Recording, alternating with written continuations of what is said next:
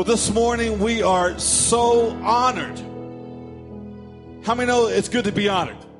We are so honored today to have Pastor Onterio Green. Now, we call him Pastor because he was serving as on pastoral staff there under Bishop Jakes there at the Potter's House. The last 6 months, though, he's gone full-time in evangelism. He's now traveling the world. He's had a chance to go to Australia, working with Planet Shakers, Hillsong, some other places. And God's just using him already. He's told me he's had about 77 in the last 6 months, booked up engagements. And he just took a step of faith, believing the Holy Spirit was directing him. He's still under the covering of the Potter's House there. How many know it's important? He stays under the covering of his spiritual house, and they are sending him out with blessing. And today we are honored to have him here at Destiny here in Joplin. I want you guys to put your hands together. Welcome, Pastor Onterio. Come, man. We love you.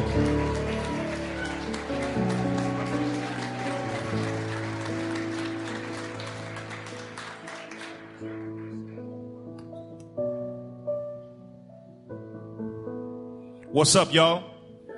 Somebody make some noise for Jesus this morning.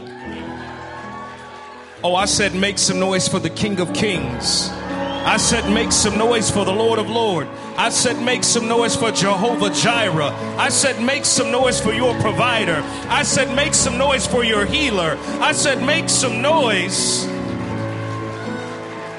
for the King of Glory. Amen. I'm excited to be in the house of God this morning. Excited to be back. First time I was a guest. Second time I'm family. So I was here in 2017 and I'm really happy to be back. And I come with a word from the Lord this morning. How many of you came for a word this morning? Come on, can we do better? Anybody come for a word this morning?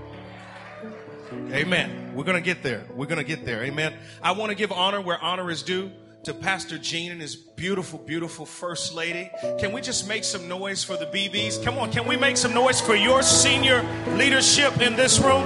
Oh, you can do better than that. Somebody make some noise for your senior pastors, your oversight. Yeah, we give honor where honor is due all the time. I send greetings from the Potter's House where Bishop T.D. Jakes is the senior pastor. Today is actually Bishop Jakes' birthday. So if you haven't done so and you want to say something to him, this would be a great day to shout him out on social media. Tell him happy birthday. I'm sure he would appreciate it. And all of that good stuff. I am married. I've got a wonderful, beautiful family. My family is at home in Dallas waiting on me to get back. And they are anxiously waiting on my arrival. David, Jaden, and my beautiful wife, Crystal. Can you make some noise for my family who's been sacrificing the last 6 months as I've spent half this year so far on the road, and they have so generously prayed, covered, been excited, happy, and all of that good stuff as God is pushing us into this season that we're in, and it has just been absolutely amazing. I also want to acknowledge my good friend, Pastor Benjamin Halp is in the house. Come on, somebody, Harvest Church. Probably one of the next generation's David, Goliath slaying monsters in the building. Amen. I could pass this mic right now and we could tag team easily because he's a bad man of God. Y'all got to have him at some point as well. He's pretty awesome. I double co-sign on him. And then as you get ready for the word of God, get your Bibles and go to Numbers chapter 17 and 1 Peter chapter 2. It's Numbers chapter 17, 1 Peter chapter 2. I'm going to mix some old with some new, and we're going to see if we can make something special. How about that? Sound good? As you're turning to Numbers chapter 17, I want to tell you about something that I'm doing that God has commissioned me to do in this year. This will be the second year that I've been doing it, but now I have more liberty and more freedom to kind of push into it more. It's called The Platoon. The Platoon is an online coaching program. Keep playing. It sounds really good. It's an online coaching program, amen, that God has given me a heart for. I have a heart for next-gen leaders. I have a heart for the Davids of my generation. I have a heart for the Joshuas in my generation. And I really have a heart to make sure that they learn certain things. And so this is like an online 12-month training program where I spend a year walking next to you, talking you through stuff monthly, video coaching calls, monthly resources, all kind of cool stuff. So if you feel like you're a next gen leader and you feel like you're called to do great things, amen, right here, hello somebody, right here in Joplin, and you want to stay here in Joplin, but you want to get training online, all that good stuff, hint, stay here in Joplin, hello somebody. Check it out when you get a chance. It's the Platoon, and we've graduated 2 years already of people, and it's just been phenomenal. I've got people from all around the world, as far as South Africa in the program, and I would love for you to consider it if you feel like you're called to the next generation in any capacity. Go check it out on my website, OnterioGreen.com. I'd love to be your coach. First, let's go to Numbers chapter 17. Are we ready? While she's playing something worshipy behind me, it sounds so good. Let's get into the Word of God. Are we ready? Let's do it. And it reads, and the Lord, keep playing while I'm reading. It just makes it all sound better. It feels better. That's just what I've learned. The anointing is all over here, and I just share in it. Is that cool? All right, let's do it for real now. Numbers 17. Here we go. And the Lord spoke to Moses, saying, speak to the children of Israel and get from them a rod from each father's house, all their leaders according to their father's houses. Okay, 12 rods. Write each man's name on his rod, and you shall write Aaron's name on the rod of Levi. For there shall be one rod for the head of each father's house. Verse 4. Then you shall place them in the tabernacle of meeting before the testimony where I meet with you. Verse 5. And it shall be that the rod of the man whom I choose will blossom. Thus I will rid myself of the complaints of the children of Israel, which they make against you. So Moses spoke to the children of Israel, and each of their leaders gave him a rod apiece, for each leader according to their father's houses, 12 rods. And the rod of Aaron was among their rods. And Moses placed the rods before the Lord in the tabernacle of witness. Verse 8, I'm almost there. And now it came to pass on the next day that Moses went into the tabernacle of witness, and behold, behold, the rod of Aaron of the house of Levi, come on, got to get it right, had sprouted and put forth buds and produced blossoms and yield almonds. Then Moses brought out all the rods from before the Lord to all the children of Israel, and they looked, and each took his rod. And the Lord said to Moses, bring Aaron's rod back before the testimony to be kept as a sign against the rebels, that you may put their complaints away from me, lest they die. Thus Moses did just as the Lord had commanded, so he did. And 1 Peter chapter 2 verse 9, this is a very familiar text, a very familiar scripture. It says, but ye are a chosen generation, a royal priesthood, a holy nation, a peculiar people, that ye shall show forth the praises of him who had called you out of darkness into his marvelous light. If I could create a title for this message, I would mix this first part of 1 Peter 2 and 9. It says, but ye are a chosen generation. And I would push myself back up to Numbers chapter 17, verse 5, that says, and ye shall be, and it shall be that the rod of the man whom I choose will blossom. If I could mix those two together and not get in trouble, I would use the title, This Bud's for You. Am I all right, Pastor Gene? I'm okay? I'm all right? I promise this will make more sense when we get towards the end. Okay? You don't have to cover your kids' ears or cover their eyes. I promise you we're going somewhere with this. Touch your neighbor and say, we're going somewhere. Let's pray so Budweiser gets no glory. Father, we bless you and thank you for this word today. Thank you for giving us the opportunity to be able to be in your presence. The worship was wonderful. The spirit in this house is magnificent. And I'm so grateful, Father, that you are here in the presence of your people. Now, God, stand up big. Hide me behind this pulpit, Father, that you would be seen, that you would be magnified, that you would be glorified, and the devil would be horrified. I thank you for victory in front of us. I thank you for victory on my right. I thank you for victory on my left. I thank you that the devil is under my feet. I thank you, Father, that everywhere I go, that the devil's head is being stepped on, Father, because you have made us victorious. We give you glory in advance in Jesus' name. Somebody shout amen. All right, let's go to work. Amen. Listen, ladies and gentlemen, this is number 17 is an interesting depiction of people who have been pulled out of a particular situation, who have been given freedom and a new opportunity for life and a new way of living and a new way of thinking. But the problem that we have with the text here, and the whole reason why God is doing what he's doing in this particular situation, is because he has people who have been brought out of bondage who are now complaining and fussing about how good things are where they are because they miss what they used to have. See, you got to understand that they spent 430 years. Somebody say 430. Took you a long time to say it. That's how long they were in Egyptian bondage. You have to understand these are God's chosen people. These are the Israelites. This is the ones who God chose. These are his chosen people. And you got to understand, they went into Egypt free. They came into Egypt as free people. They came in because this dude named Joseph became second in command, and he had favor with the Pharaoh.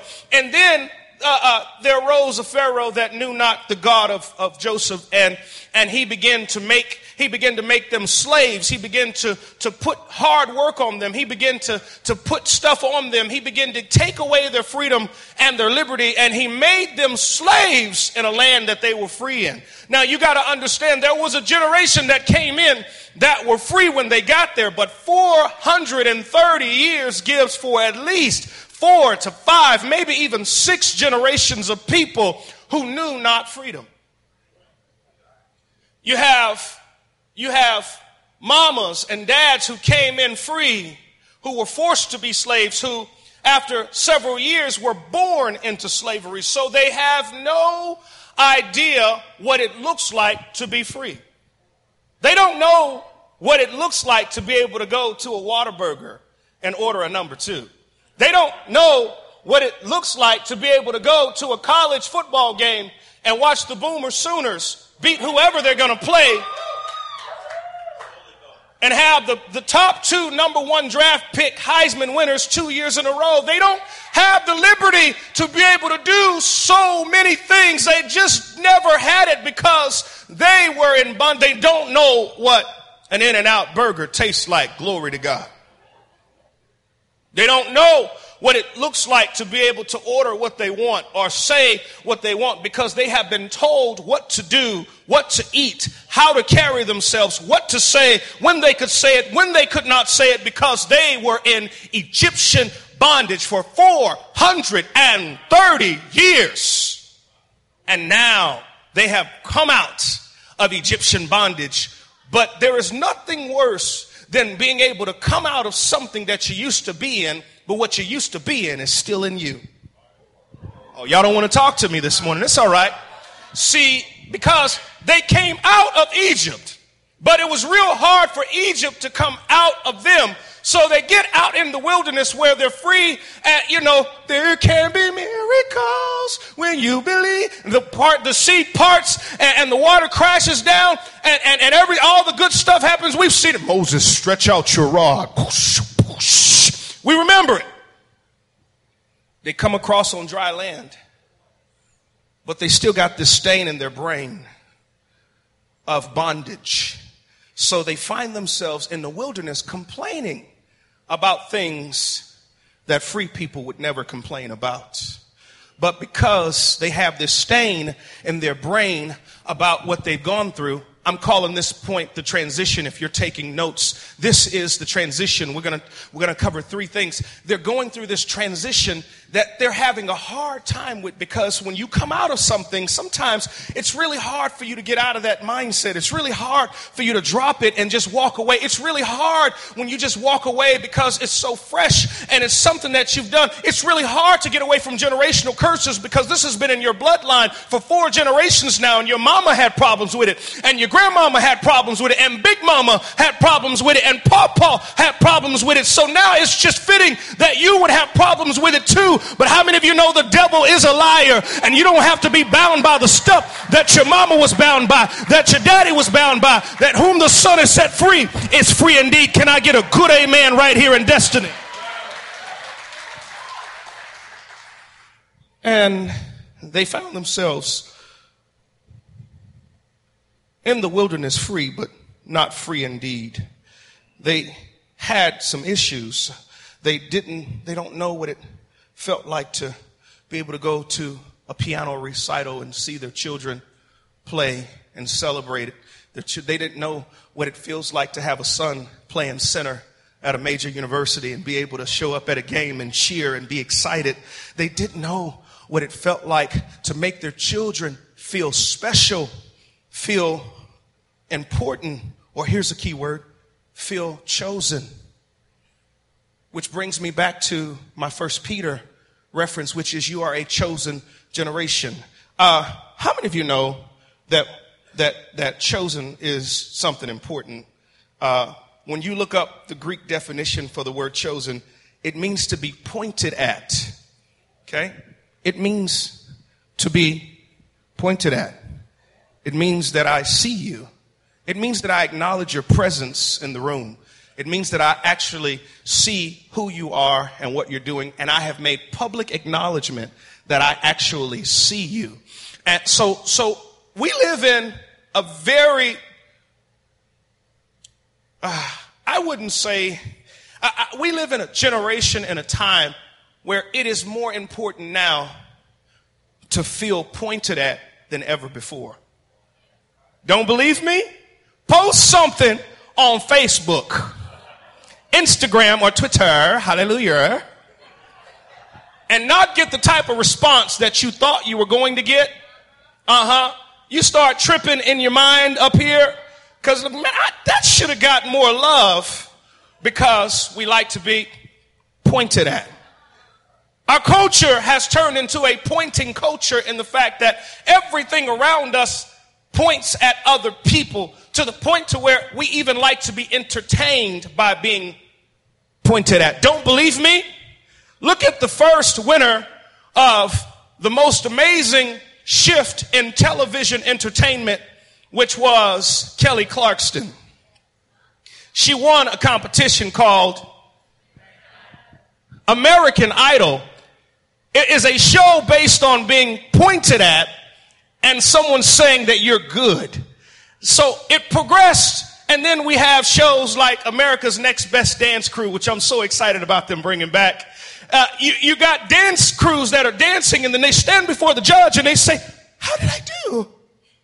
Because we're obsessed with being pointed at. Because we are used to having this desire and this need to be pointed at. So even so, to the point to where my favorite show is on this great network where these people sit in chairs. You've seen it, and they sit with their back to the people who are singing, and they listen for the voice to see if they want to turn around and point and say, I've chosen you for my team. See, it's everywhere in the culture that we live in, and we don't even recognize sometimes our desire to be pointed at. So we live in a time where it's easy to miss the relevance of us having a desire to be pointed at. But this is what we need to understand and take a hold of, is that it doesn't matter what man has said. It doesn't matter what man has pointed or what he has not pointed at. When you understand that your Father sees you, when you understand that your Father acknowledges you, when you understand that your Father has words in his mouth of aspiration and confirmation for you, then you don't look to be pointed at by a man, because you realize that if I have God's approval and God's acceptance, it's better than any man's acceptance or approval. Can I get a good amen right there? So I just want to take a few minutes, if we can unpack this. I want to transition from this transition that the children of Israel have gone through to now let's talk about the man. Somebody say the man. The man is Aaron. Aaron is the man of the moment.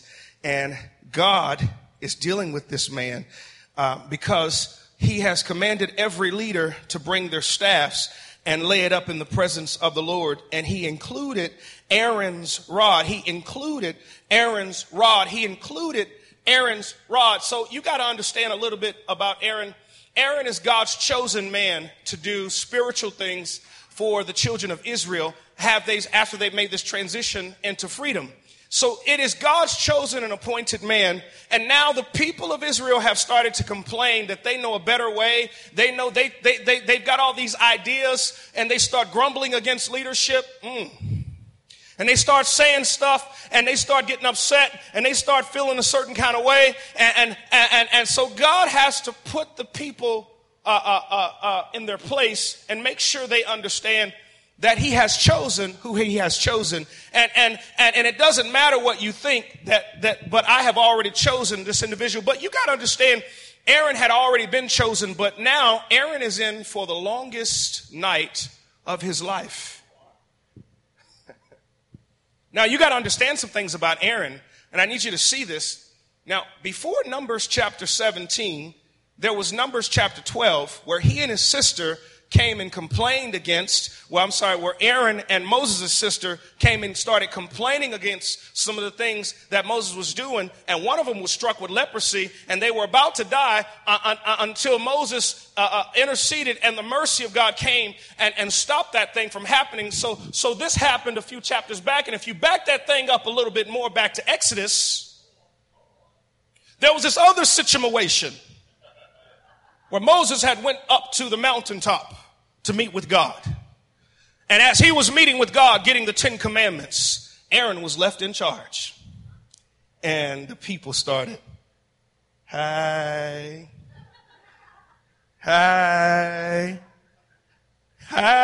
They was having themselves a good old time.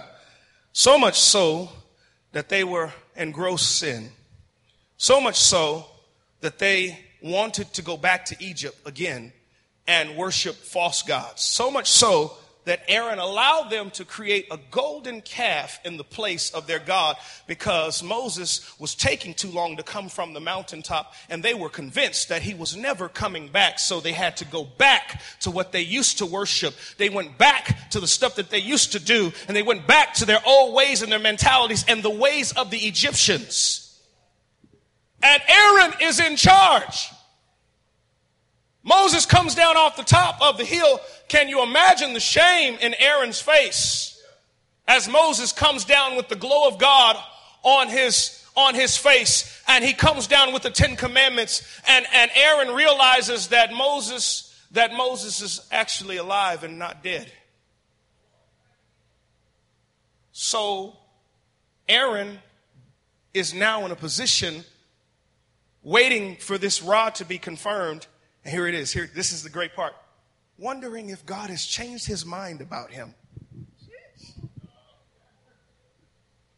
Because it's just like us to do something, excuse my French, stupid, and wonder if God has changed his position about us and about what he wanted to do through us and about what he wanted to accomplish through us, and about the will and the purpose that he had for us, and about the destiny that he created us for. It's just like us as men and women to believe that God would change his mind and feel as though you are not qualified anymore to do what God has called you to do. It's just like us to believe that God would forget about us and move on.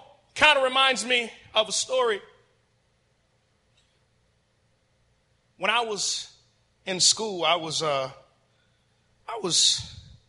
bit of an attentionaholic. I just made that word up. We Wikipedia it later; it'll be there. I loved attention as a kid. I was a funny guy. Liked people to acknowledge and see me because I didn't get a lot of it growing up. So I took advantage of it at school, and I would get it when I could. I got a great video game system for Christmas. It's called a Game Gear. Now, you got to be at least 30 years or older to know what a Game Gear is. A Game Gear was the first portable Sega Genesis device, and it was created after the Game Boy. And it was the first color portable video game system, and it was thebomb.com. If you had a Game Gear, you was doing big things. And I got one for Christmas. And January comes around, and of course, I want to show my classmates that I have a Game Gear. So I bring my Game Gear to school, and I bring it to school because I want to show everybody that I got it. But it was such a distraction in the class that my teacher made me put it in my locker. Now, you got to understand, I grew up in some tough areas. My man, I grew up in the Jehito, that's ghetto in the Greek. And so, you know, you went to school with Nook, Peanut, Pee-wee. Nobody was known by their real names. Everybody had a hood name. And one of them saw me putting my Game Gear in my locker. I'm convinced. Because when I went at the end of the day to get my game out, my locker had been tampered with and my Game Gear was missing. So 3 days later, one of my friends comes to school and he's got a Game Gear. And he's showing his Game Gear off to everybody. Saying, man, look what I got. I got this Game Gear. And I look at the Game Gear and it's got scratches on it. So I'm like, that's not my Game Gear. We're good.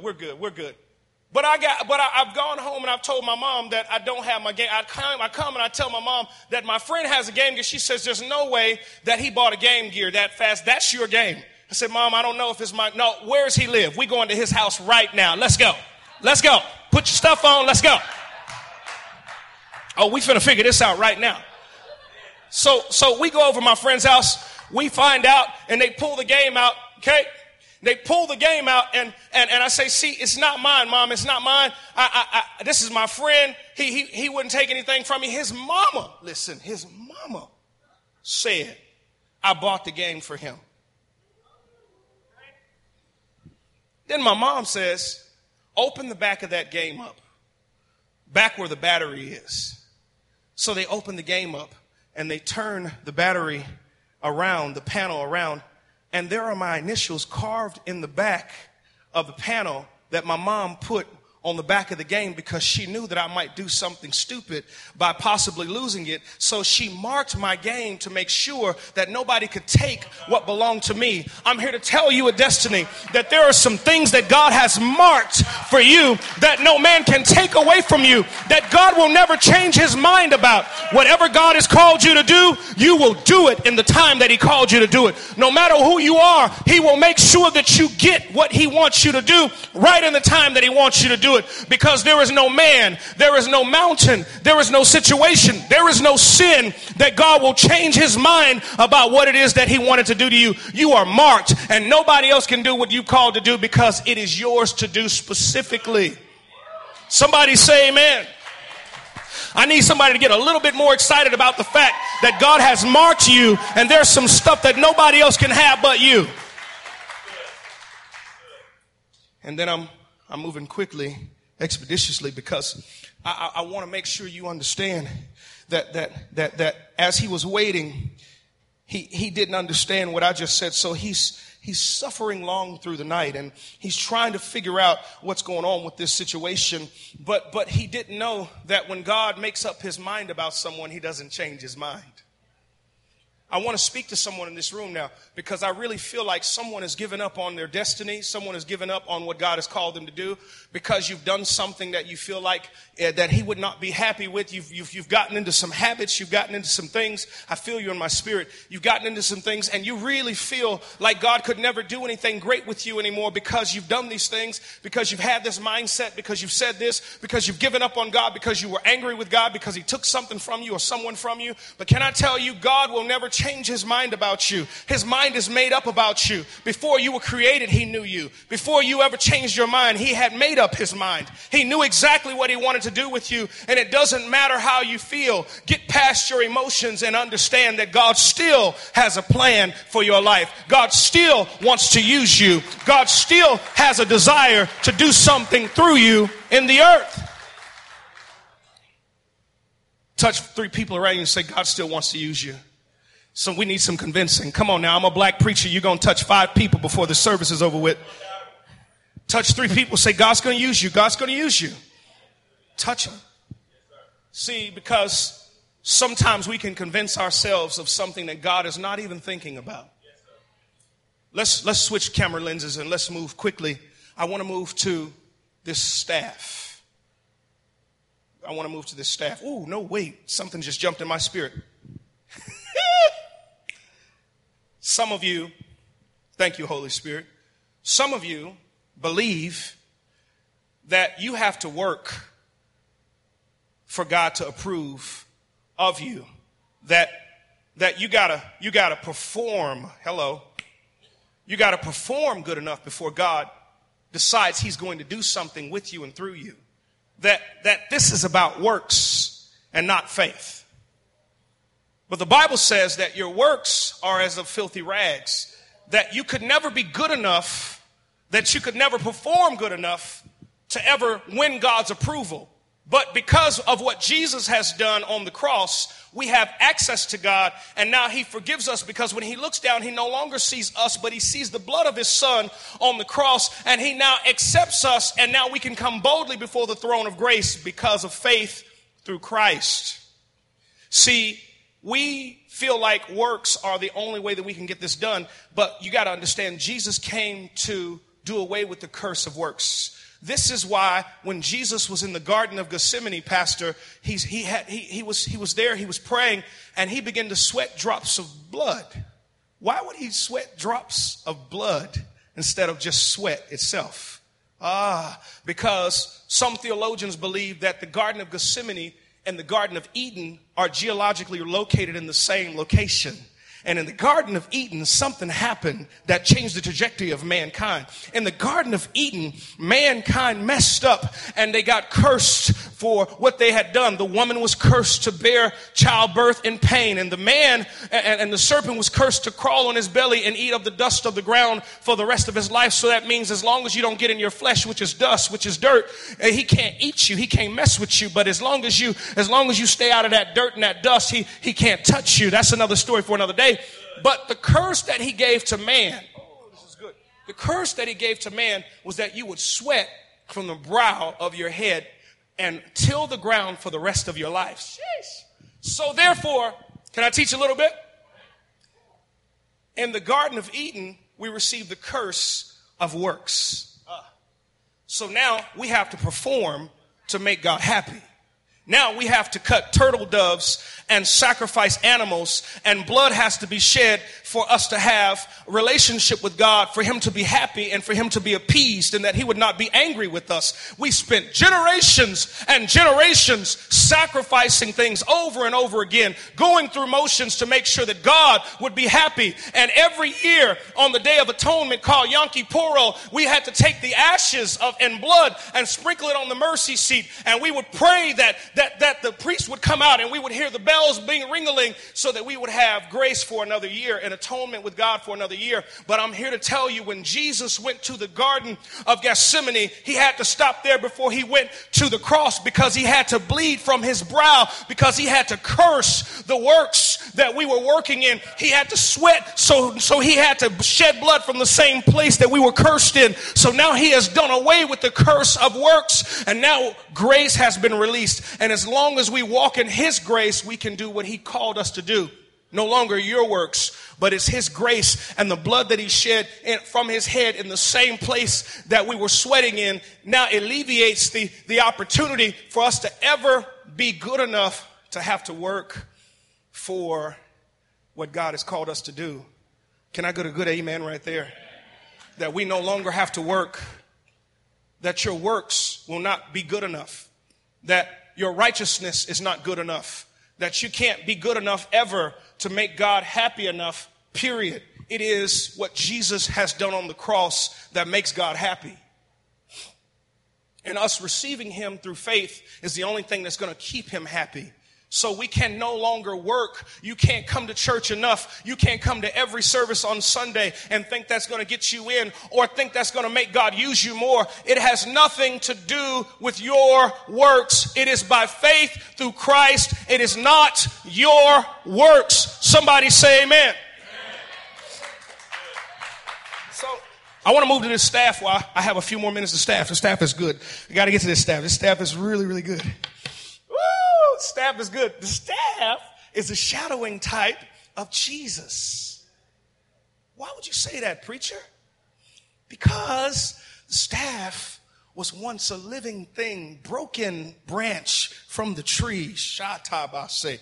Broken branch from the tree. It once had life and leaves, and it was full of life and fruitful, and it was broken from the branch, and it was thrown to the side. Come on now. I'm talking about a tree branch. We're talking about these staffs that were laid up. A staff is just a broken tree branch from the tree that had life, that still has life. It was taken from there, and the Bible says that this staff budded. It budded without being connected to anything that could cause it to live. It was supernatural life that entered into it after it was dead. Kind of reminds me of a dude who was broken, who was beaten, named Jesus, and he was pulled away from his father because the Bible says that the father turned his holy back on him. My father, why have thou forsaken me? And he was broken from the branch. He was a tree branch broken, and he was laid in a tomb where he was laid up before the Lord. And because of the power and the presence of God, life came again. And he walks out of the tomb full of power, full of might, and more fruitful than he was before he was broken from the tree. My brothers, my sisters, the staff is a shadowing type of Jesus. And that is why it's so important. And that is why it is in the Ark of the Covenant, because it had to have the resurrection represented in the Ark of the Covenant. That's another story for another day. But this tree branch is interesting because something living came out of something dead. We serve a God who specializes in giving life to dead things. Lazarus, come forth. We serve a God who shows up and finds dead girls and speaks life into them, and they come back to life. We serve a God who speaks to centurion soldiers whose sons are dying of fever, and he can send his word and they become alive again, because we serve a God who gives life to dead things. And of course, this staff is going to represent the resurrection because it has to be here. And the staff is there, and the man of God is there with this staff, and so he's there, and this situation is starting to change on him, and he doesn't understand why the staff has to be in this situation. He doesn't understand why God has asking for a staff to represent it, but God has to show that he is the resurrection, he is the truth, and he is the life. And before any man does anything, I am the supernatural thing. This is the beautiful part about it too. The staff came back to life after being laid up in the presence of the Lord. Do you understand what happens when you lay something dead in the presence of the Lord? I dare you to take that marriage and lay it up before the presence of the Lord. Stop complaining and stop shouting, stop screaming.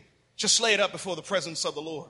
I dare you to lay that child into the presence of the Lord and just turn that child over to Jesus and say, Lord, I've done what I can, and I'm still going to do what I can, but I'm going to trust that as I lay in the presence of the Lord and I put him in the presence of, that's why you need to bring your children to church. Don't let your children check out of church. They're under your supervision. Keep bringing them in the presence of the Lord, and you will see that the things that you put in them, when they grow old, they will not depart from those things, and they will have something to draw back from, because they need to be laid up in the presence of the Lord. I need a good parent to say amen right there.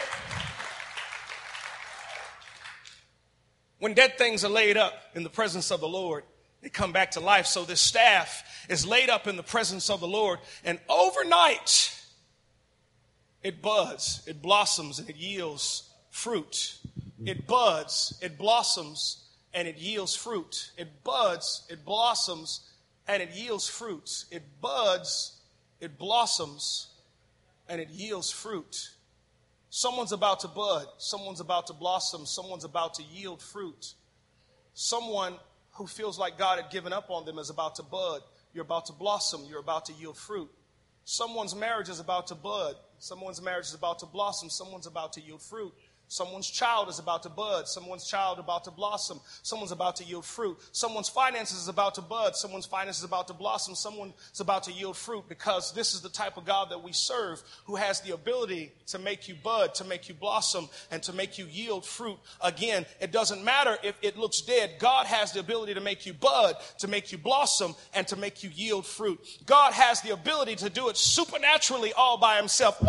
I love that he does it supernaturally, that no man can take credit for it, that no one can say that they did this for you, that no one can step in and say, it was me and my wisdom, it was me and my money, it was me and my education. Hello, somebody.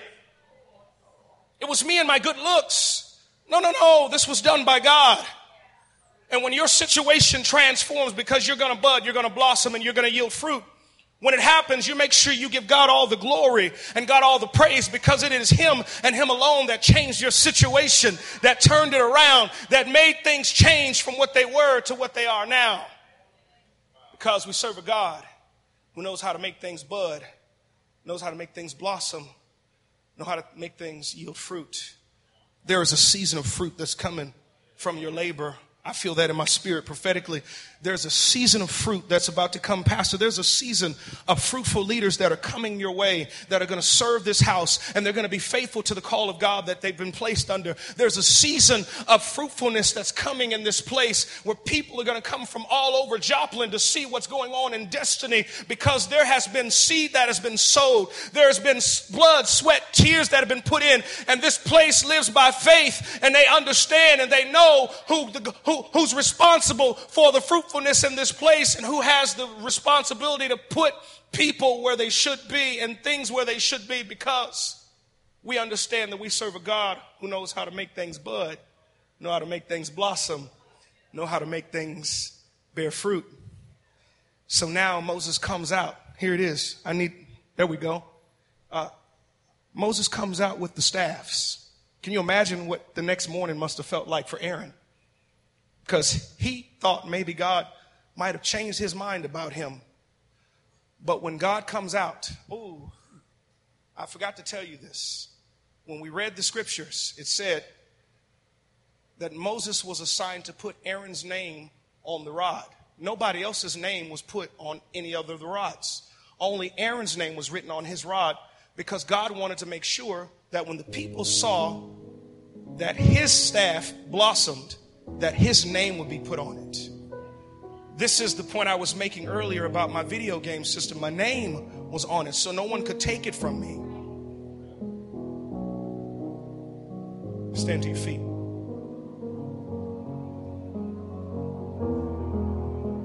We serve a God who knows how to make things bud, blossom, and yield fruit. We serve a God who has not changed his mind about what he has declared about you, declared about your marriage, declared about your children, declared about your life, declared about your salvation. We serve a God who is faithful to us, faithful to our dysfunctions, faithful to our ever-changing minds, faithful to our emotions that can go crazy at times, faithful no matter what we think. He's faithful. And we serve a God that has the ability to do exceedingly, abundantly, above all that we could ask or think. I came to remind someone this morning in this place that this bud this morning is for you. God sent me to remind a few people. Let me get up here because I want to see everybody's face. He sent me to remind a few people that he has not forgotten about you, that he still has you on his mind, and he still has purpose and destiny waiting to be released in this earth through you. I don't know why I feel this kicking in my spirit so strong. Some of you feel like God could never use you because of who you think you are and the things that you don't know and the things that you have done. But can I tell you something? God is not just expecting the pastors and the preachers to be witnesses in the earth. God is waiting on you to accept the fact that He loves you, that He's thinking of you, and that He has chosen you for such a time as this, because you are that chosen generation. You are that royal priesthood. You are that holy nation. You are a peculiar people that God has chosen to pull out of darkness and release into His marvelous light. You are that generation. It doesn't matter how old you are. It doesn't matter if you're in your 60s. It doesn't matter if you're 19 or 20. It doesn't matter if you're 15 or 40. God has not changed His mind about you, and He still desires to use you. This bud is for you. Bow your heads this morning. Let's pray. As we get ready to close this service, I just want to know, is there anybody in this room say, Pastor, that word was for me? I felt something in my spirit. I heard something that stuck out to me. I want to know who you are as we get ready to close this and service in prayer. I just want to know so I can pray for you. I want to know who the Davids are in the room. I want to know who the Joshuas are in the room. I want to know who the Aarons are in the room. I want to know who the people who have made some mistakes and who have done some things that you may not be proud of and have said some things that you might want to take back. But today you realize that God has not changed His mind about you, that this bud this morning was for you. This is a reminder that God still is faithful to you. I see you. I see you. I see you. Let's pray. Father, we bless you this morning. We give you glory and honor that you have reminded us this day that you have not forgotten about us, that you haven't changed your mind, and that you are pointing at us this morning and reminding us of how special we are in your sight. Father, I pray that every son, every daughter, every mother, every father, every sister, every brother, every mother, every grandmother, every grandfather in this room would realize that you are their chosen favorite, that you love them, that you think the world of them, and you still have a desire to use them. I cancel, I feel you in the room. I feel you, spirit. I feel that wicked spirit of condemnation in this room. I cancel the spirit of condemnation, guilt, and shame right now in the name of Jesus. I curse it at the root right now in the name of Jesus. And I declare over you grace. I declare over you mercy. I declare that you will forgive yourself, that you would release yourself from the bondage that you hold yourself in, not allowing yourself to do what God called you to do and be what God called you to be. And this day, whom the Son has set free is free indeed. If you believe that, somebody lift your hands. Shout out to God with a voice of triumph. Come on, somebody shout.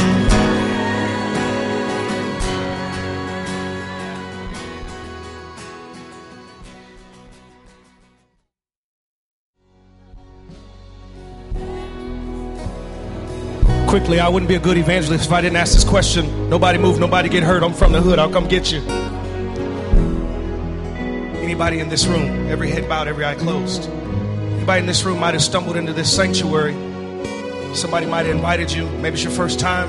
Maybe you visited a few times. You haven't accepted Jesus as your personal Lord and Savior. You haven't made Him your Lord. You haven't said yes to Jesus before. If you're in this room and something that this crazy preacher from Dallas might have said that might have touched your heart, maybe something was said during worship, maybe you felt something. If you're in this room, you don't have a relationship with Jesus, I want to invite you to a relationship with Jesus. I want to invite you to say yes to someone who chose you before you ever knew them. Jesus is the salvation of the earth. And when you receive Him, He reveals destiny and purpose in your heart. And you begin to live a life that is full of purpose. And God begins to alleviate you of the pain of your past. If you're here and you need a relationship with Jesus, while every head is bowed, every eye is closed, no one looking around, takes all my time to mind all my business. If you're here, you want a relationship with Jesus, on the count of 3, I want you to raise your hand. I just want to know who you are. I want to pray for you. We want to give you some information here at the church. 1, this is your day of salvation. 2, today and tomorrow may not be promised. This may be the last opportunity. Who knows? Who knows? Who knows? We live in a crazy world. This may be your last chance. 3, If you're in here and you need Jesus, raise your hand. I just want to pray with you. I just want to pray with you. I just want to pray with you and make sure that you're safe, that your soul is secure. Anybody in this room? Amen. Amen. Everybody's saved. Everybody loves God. Amen. Can we make some noise for Jesus in this place?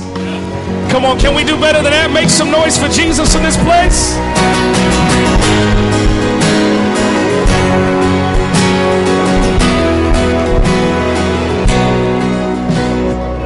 All right, remain standing. We're going to close out with this chorus one more time. Before we do, I want you to prepare. We want to bless Onterio and his family.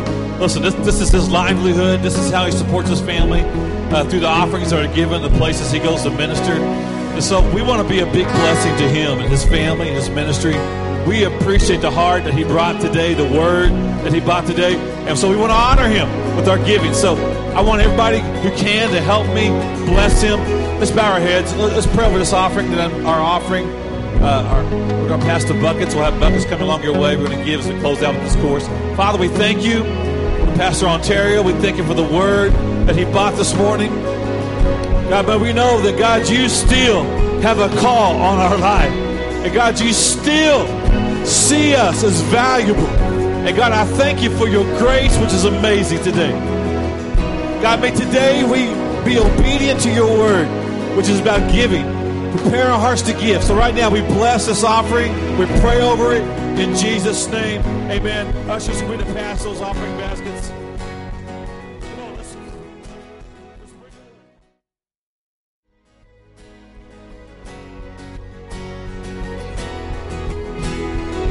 All right, now listen. Let me remind you, we're coming back tonight at 6 o'clock. Okay, I want everybody who can to come back at 6. It's going to be a high energy. Remember, not only is Onterio speaking again, but we also have the Transformation Worship Team going to be here tonight at 6. So it's going to be a lot of energy, a lot of worship, praise. We're just going to go after God, chase God with all of our heart tonight. Immediately following, big after party. So we want you to come tonight. Invite somebody, bring them with you. God bless you. If you want a t-shirt, make sure you stop by back here and grab a t-shirt. God bless you. We love you.